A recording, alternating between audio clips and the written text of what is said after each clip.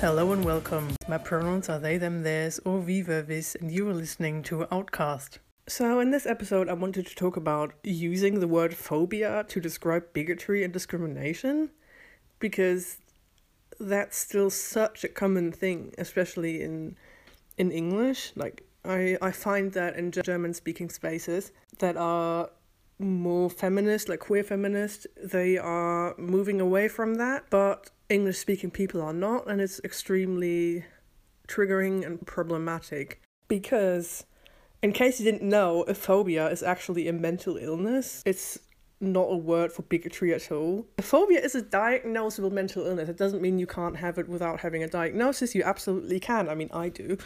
But it's literally a recognized mental illness. And people just keep using it for bigotry when that's not what it means at all. I mean, the main problem why this is so problematic is because it paints mentally ill people as, like, horrible asshole people yet again. Because it equates a mental illness with bigoted and discriminatory behavior. It's the same when people just call any person who's acting like an asshole a psycho or a narcissist. It's just extremely ableist to equate arsehole behavior and discriminatory behavior with mental illnesses. That's just so disgusting, because, like, I have a phobia. I have social phobia. I have social anxiety disorder, and that has nothing to do with me hating anyone. It just doesn't. I mean, it doesn't mean that people with phobias can't be bigoted in other ways, but it doesn't mean they are inherently the same thing, which is what you're making it out to be. Another problem with using it like this is that it minimizes the actual bigotry that marginalized people are facing.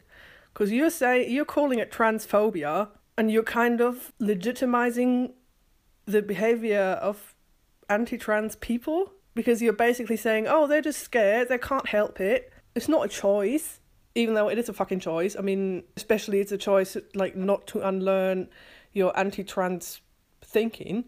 That's definitely a fucking choice. It's just shitty on all different levels, because you're minimizing the actual bigotry, and you're putting the bigotry on marginalized people, mentally ill people, which is just shitty.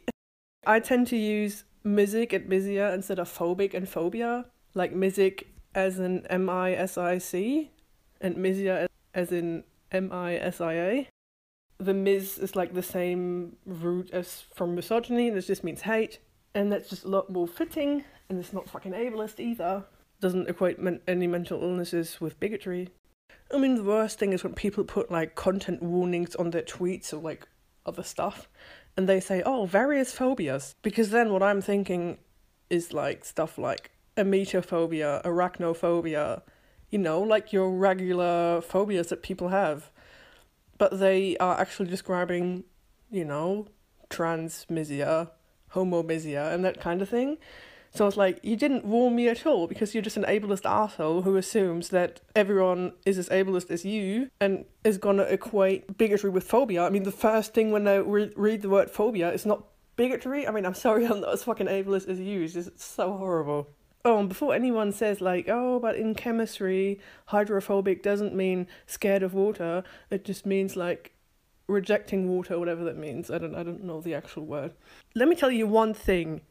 Humans are not a chemistry experiment. Water can't be mentally ill, so it doesn't matter if you call it phobic for whatever fucking reason. Humans can be mentally ill. Humans can have actual phobias, so maybe you shouldn't equate actual human mental illness with bigotry?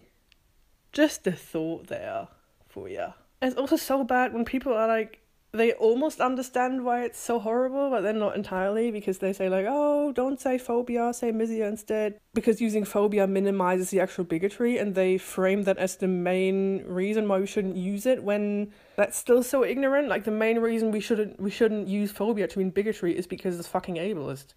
Like, that's why, because you're literally equating mentally ill people with our own oppressors by calling our mental illness bigotry, and by equating the two. That's the main problem. The fucking ableism, that's the main problem here. Yeah, just don't use it. I mean, it's not, I don't know, it's not that hard to switch it over. Like, I've done it, and I do it when I speak, and I do it when I write, and you can do it too. I believe in you. Stop being ableist. Please, I'm fucking begging you. Every time I see this shit, it's just triggering and re-traumatizing and ugh.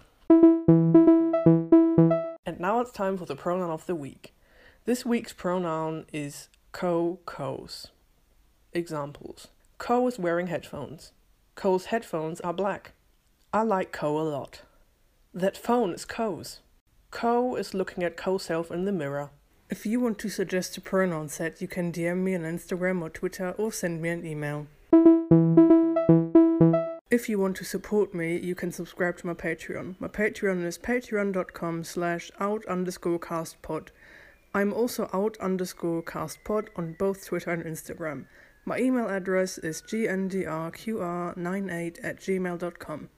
If you want to be featured on the podcast, you can send me a voice message. The link for that, just like all the other contact information, will be in the notes for this episode. That's it for this episode. Thank you for listening, and until next time, take care of yourself.